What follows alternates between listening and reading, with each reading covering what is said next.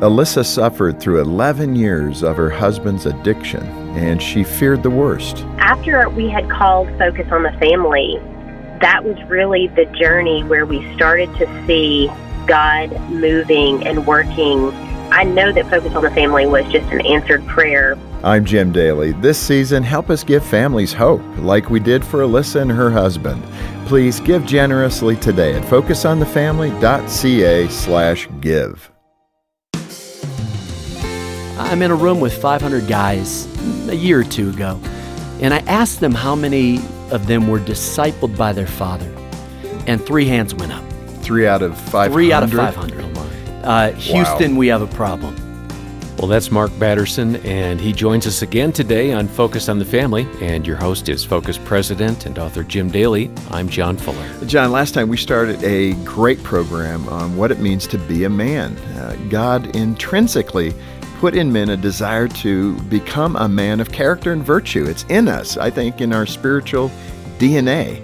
And as we grow into God's design, they also become not only better men, but also better husbands and fathers. I know most of you wives are going, amen. Thank you, Jim, for talking about that. Well, today we're going to specifically address how we can raise sons to be godly men and hopefully spark in men that idea that there's more to manhood than maybe what they have seen. Here at Focus on the Family, we want to help you to thrive as a dad, as a husband, and that's why we're here in part. And we have a lot of resources available online to help you do that. And those would include Mark's excellent book, Play the Man, Becoming the Man God Created You to Be, and other encouragement. The first half of this conversation last time, Jim, was really inspirational. I want to encourage you as a listener to get a copy on CD or to download it or listen on our mobile app. That's a great way to take it with you as you go. Those resources are all at focusonthefamily.ca. And Mark Batterson is the senior pastor of National Community Church. That is in Washington, D.C., and he and his wife, Laura, live on Capitol Hill with their 3 children. And as I said, his book is called Play the Man, Becoming the Man God Created You to Be. Mark, welcome back to Focus on the Family. Well, excited about round 2. Round 2, here we go. Ding, ding. Hey, we ended our conversation last time talking about men who demonstrated virtues such as raw passion and moral courage. Let's recap that for the listener who's joining us today and what it means to play the man.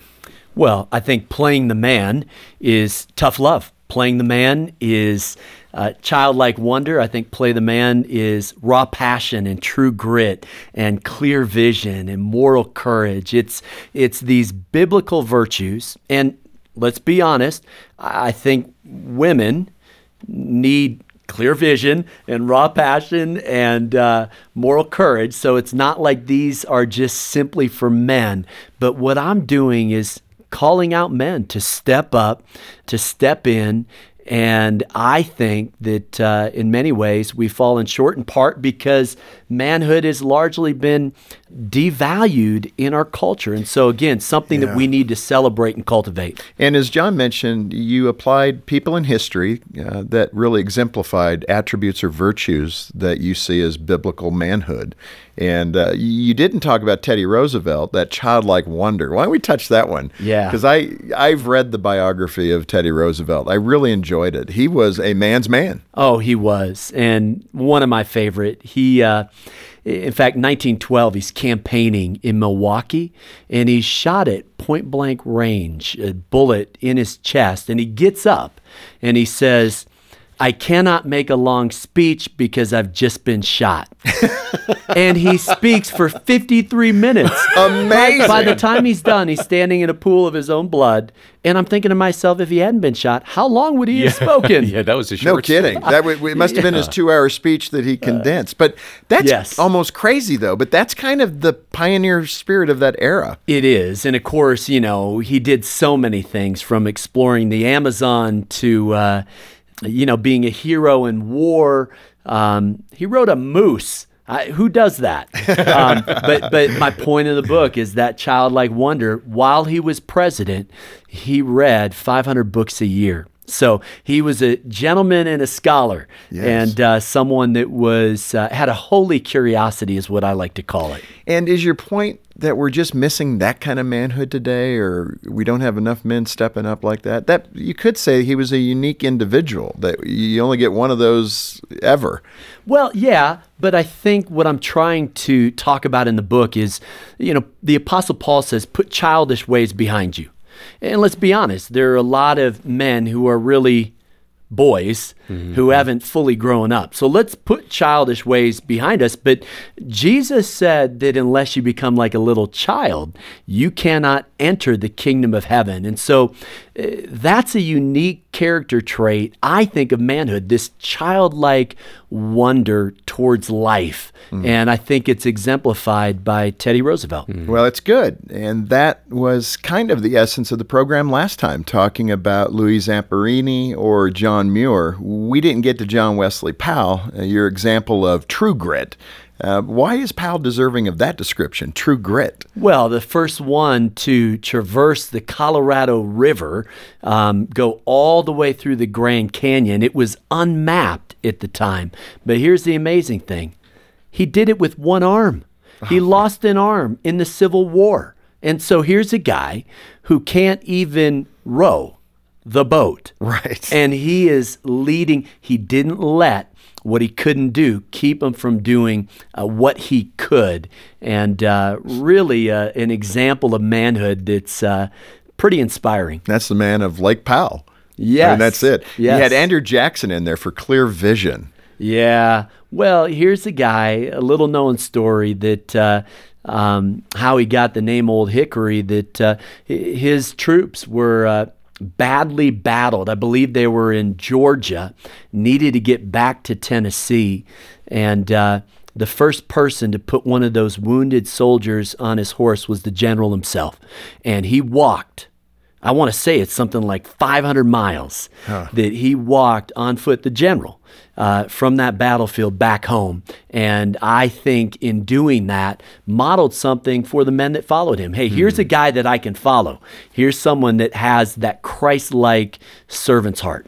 So that kind of rounds out the characters and those characteristics, those godly characteristics that are part of manhood. And like you said, I'm sure there's women like Amelia Earhart and others that you could throw in there. But this is talking about becoming a man, Play the Man, your great book. Now let's focus on how that applies to us today. Tell us about how you got the idea to create a vision for your family. I mean, that comes down to it, the visionary.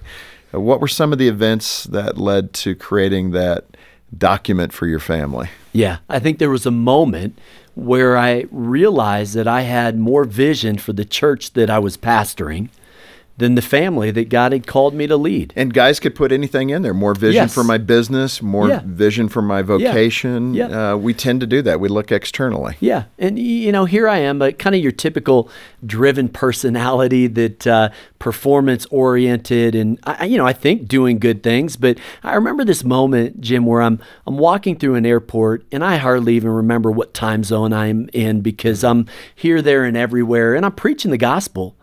But there's just this emptiness inside, and I realize that I may be putting my family on the altar of ministry. And I just don't believe God's called me to do that. I believe that my chief function is to be a husband to my wife and a father to my children. And so there was just this moment where at the end of the day, I want to be famous in my home. Yeah. And it's hard to be famous in your home if you aren't home. And so I have a little definition of success. It's when those who know you best respect you most. That's good. And that's my wife and my kids. In the book A Good Dad that I wrote, there was a story I captured in there. It really caught my attention. It was a youth pastor, a young guy who had a family, had a little daughter, maybe 4 years old. And he was busy with doing youth pastoring. And he was between events and came home and quickly showered and said to his little 4-year-old girl, "Hon, I'm sorry, but tonight I got to go out and teach teenagers about Jesus." And she said to him, talk about an amazing statement. She said to him, "That's great, Daddy. When are you going to stay home and teach me about Jesus?" Wow. He quit that pastorate job, took a job at GM that was 8 to 5, just put on the assembly line, And he just said, I'll get back to ministry when my daughter is 18. Yeah. And he poured into her life. What a dad. Yes. There's an example Yes. of putting the priorities right. Yes. And he could still be a minister in that environment. God could still use him on the assembly line at GM. But what an amazing commitment to his little girl who was saying, Daddy, be my daddy. Yes. Teach me about Jesus. Yes. Wow. You know, Jim, we think about revival as something that needs to happen in America or in our culture. But here I am at Focus on the Family. Yeah, right. And the truth is, I think revival starts in the home. And it's why last note of the Old Testament, that God would turn the hearts of the fathers to their children. And then if I quiz the average pastor, and I'm a pastor, and said, what was John the Baptist's message? You know, most of them would say, repent and be baptized. And that's true. But there's another little piece of that puzzle where he says that I've come to turn the hearts of the father to the children. Now, isn't that interesting? Yeah. Last note of the Old Testament, first note of the New Testament. I think God's kingdom is going to come. His will is going to be done if we could just focus on the family. Yeah, we always appreciate that. And here's how I like to say it, Jim. You know, it's I love youth pastors, but it's not their job to disciple my kids. That's my job. Now, I'll take the tag team. I'll take all the help I can get. But at the end of the day, it's my job to disciple my kids. That's the support team around you. Let me press you for the practical ways that has worked in your family. I mean, Yes. as you've done this vision casting with them, what have you seen? Yeah. Well, this is so fun for me because I consider it one of the most important things I've ever done. More important than writing a book or pastoring a church. Before my oldest son's 13th birthday, I decided that I would create a discipleship covenant. And we went camping, and I put it on parchment paper and tried to make it pretty official. And I created a mental challenge, spiritual challenge, and physical challenge. And if you want, we can kind of dive into some of that. But then it began a year of discipleship. And I said, if you fulfill this covenant, at the end of it, we will do a rite of passage. And I can tell you what I did with both of my sons. But it really, I believe, is one of the most important things I've done in terms of discipling my own sons. Yeah, no, that is good. You explained the 5 practical ways to create a family vision. I Yes, mean, I so- like the concept, and we can fill in the blanks and Yes. do things uniquely. Yep. But what are the 5 basic components? Well, I mean, it starts with prayer. I mean, let's pray into this. And then I think you do your homework. Let's learn. So I started studying what other dads had done, what other cultures had done in terms of discipling. And then, you know, I think you take a little vision retreat. I have this formula, change of pace plus change of place equals change of perspective. Yeah. And so take some time. This is the important stuff. And let's find the margin to get a vision for our marriages and for our children. And then I think you write down the vision, and it needs to be perfect the first time. Good. No, it doesn't. Yeah. It's a rough draft, and it's going to change over time. And then you rewrite the vision, and over time, what you have is a vision statement for your family and something that can help guide you. What does it sound like? Give us an example. Well, for us, we came up with 4 family values, for example: humility, generosity, gratitude, and courage. And so if there's anything that's going to define what it means to be a Batterson, I want it to be those 4 things. And then what you do is you just, in the course of life, the rhythm of week in and week out, you find opportunities to cultivate gratitude and to model generosity and to show courage and to just operate in that spirit of humility. What would be, with Play the Man, what would be an example in your marriage where you had to play the man? You know, something, parenting, you can kind of control that environment to some degree with your kids. It's a little more difficult with your spouse. Yes. So give us an example of how this has played out Yeah. with your marriage. Yeah. You know, I'll be very transparent. There was a moment where I'm traveling here, there, and everywhere. And my wife, who is a person of more integrity than anybody I've ever met, is kind and beautiful And she says to me, "This isn't what I signed up for." And that was the moment where I realized that I needed to put some boundaries in place to guard my family, to make sure that my family was first. And so we made some changes. I said, I'm not going to travel more than 12 overnight speaking trips. And I'm not going to be gone more than one night a week. I've got to be helping my kids with homework. I've got to be coaching their teams. Like, I've got to be invested in my family. And you start just kind of reprioritizing. And one of the things that we do is we do an annual retreat, and it helps us revisit the vision. And so we're looking at calendar and budget, but we're also looking at a verse for the year, and we're revisiting, hey, how are we doing on our values? And I don't want this to sound like we have it all figured out. We do not. And often there needs to be a re-clarifying of that vision, because life happens. Right. And over time, you refine. Yes. I appreciate that. Yep. Because I think that makes it a little easier for us others to get engaged with that. Yeah. But instead of living reactively to kind of whatever's happening in life, you're making proactive decisions about what's important to you and how you're going to invest your time and money and energy.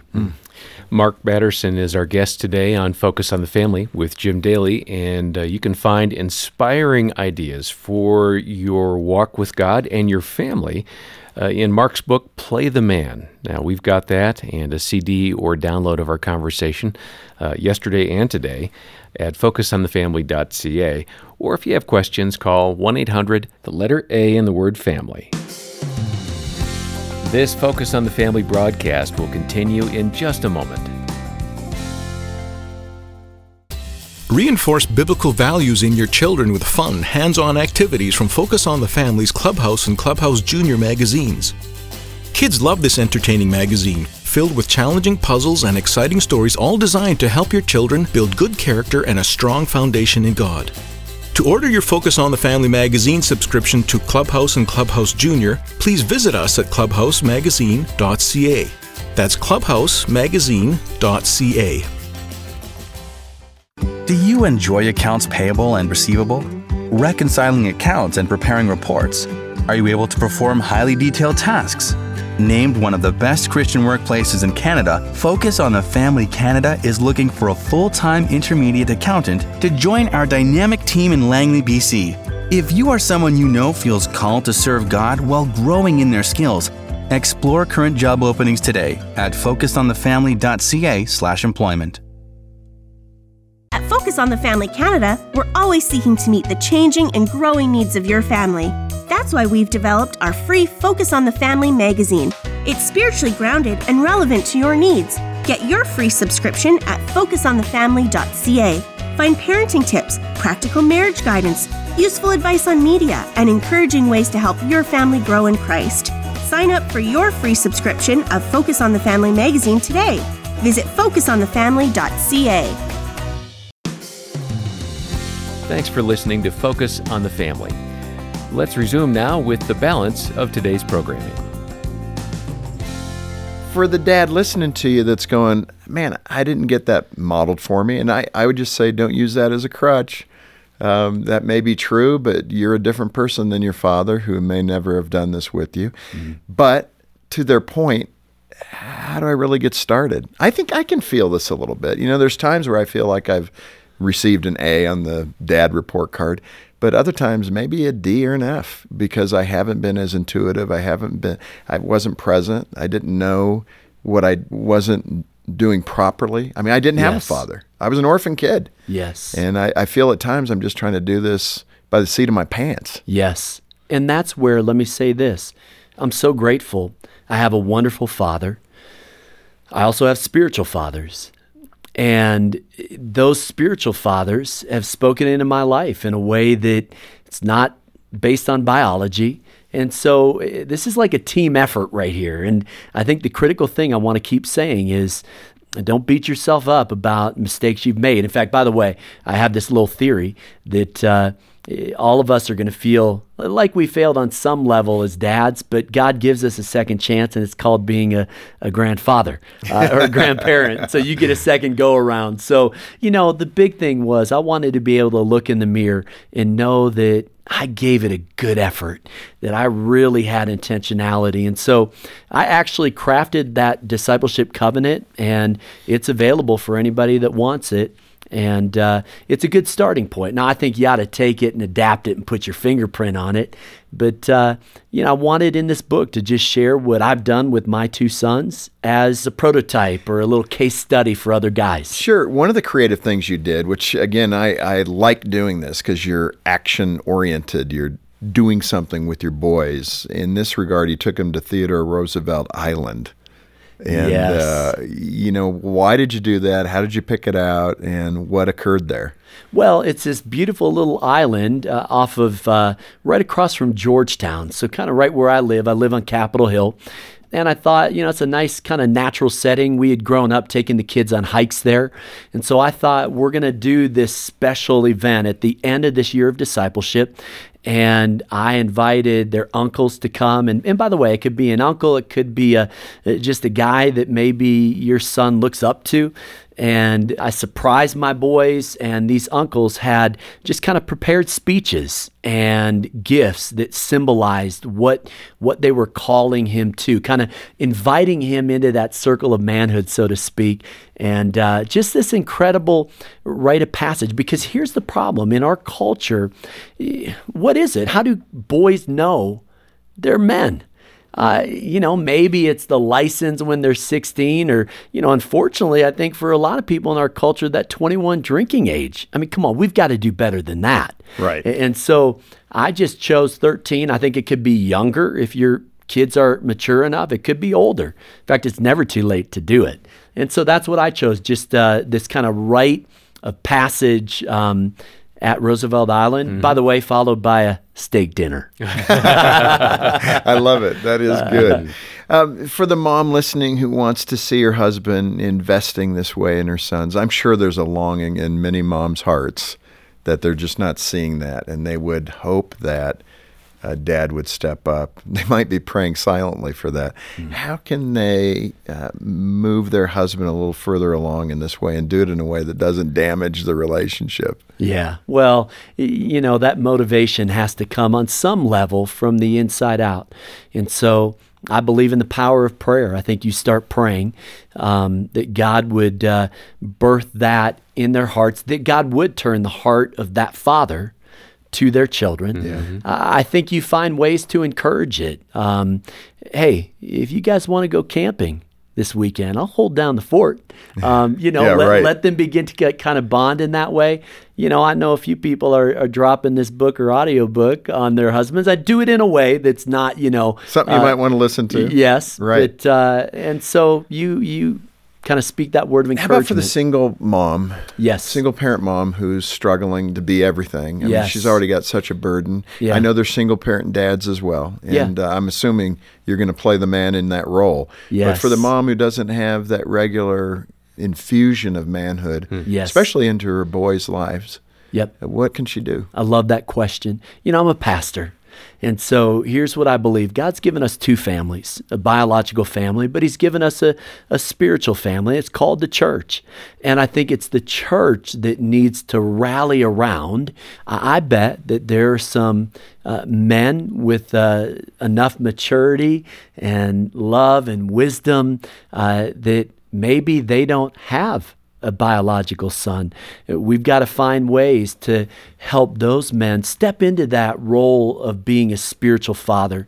I just think that's something that needs to be celebrated and championed in our culture. Paul said, I have 1,000 teachers, but not many spiritual fathers. This is a unique capacity. We need more men to step into that role to help raise up that next generation and pass that baton of faith. Man, this is good. The timing is perfect for me, Mark, because I'm about to take my boys up to the Boundary Waters and spend a little time with them up in that rather remote area. I've never been up there. I'm scared to death. But, canoeing in, doing a little fishing, sitting around a campfire, You've given me some great ideas here of things to talk about, and I love that rite of passage idea. So many good things in your book, Play the Man. I love the way you've connected these characters in history. Some of them, you'd say, well, they're not, talking about Christ all the time. That's okay, because the attributes of God can be seen in his creation, including humanity and just men and women that do incredible things. I think so often those are attributes and characteristics of God in them, especially, obviously, when they're doing good, noble things. Yes. That's godly character, yes. Even if they don't know God. Isn't that true? Yes, it is. And I might just share one last thought, Jim, that if all else fails, I certainly share discipleship covenant, rite of passage, the trips that I took with my son, some logistics and mechanics. But, at the end of the day, can I just tell you my Father's heart is that my children would hear what the Father spoke over Jesus at the baptism. He said, "This is my beloved Son in whom I am well pleased." Yeah. At the end of the day, our children need to hear those words. Yeah. They need to have that blessing. And so we're going to make some mistakes, but let's make sure that they know you are my beloved son, my beloved daughter, who's not perfect, just like their mom and dad, but in whom I am well pleased. Well, and that's well said. And what a place to end today. I have one more question I want to ask you. But first, let me turn to the listeners and say today's program has certainly highlighted why we exist. We want to help you and your family. And dads, a lot of it starts right there with us. And I want to encourage you to get a copy of Mark's book, Play the Man, because I think it has some of the wonderful insights that will make you a better husband and a better father. And that's our goal here at Focus on the Family. So if you're able, join our team by making a financial donation to Focus on the Family Canada. Make that donation and get a copy of Mark's book when you stop by focusonthefamily.ca or when you call 800, the letter A in the word family. Mark, that last question is a tender one. As we close, I'm aware that there is a dad, maybe several, who are listening, who they have that older child, maybe late teens, or they've even moved outside the home already and they're in their 20s and they're not looking back. They're gone. And maybe a lot of strife occurred and distance occurred. That discipleship never really happened for whatever reason. Is it too late? And better yet, what can a dad do to close the gap? Yeah. Well, the good news is it's never too late. And his grace covers a multitude of sin. He's the God who brings reconciliation. He's the God of second chances. And so here's what I believe.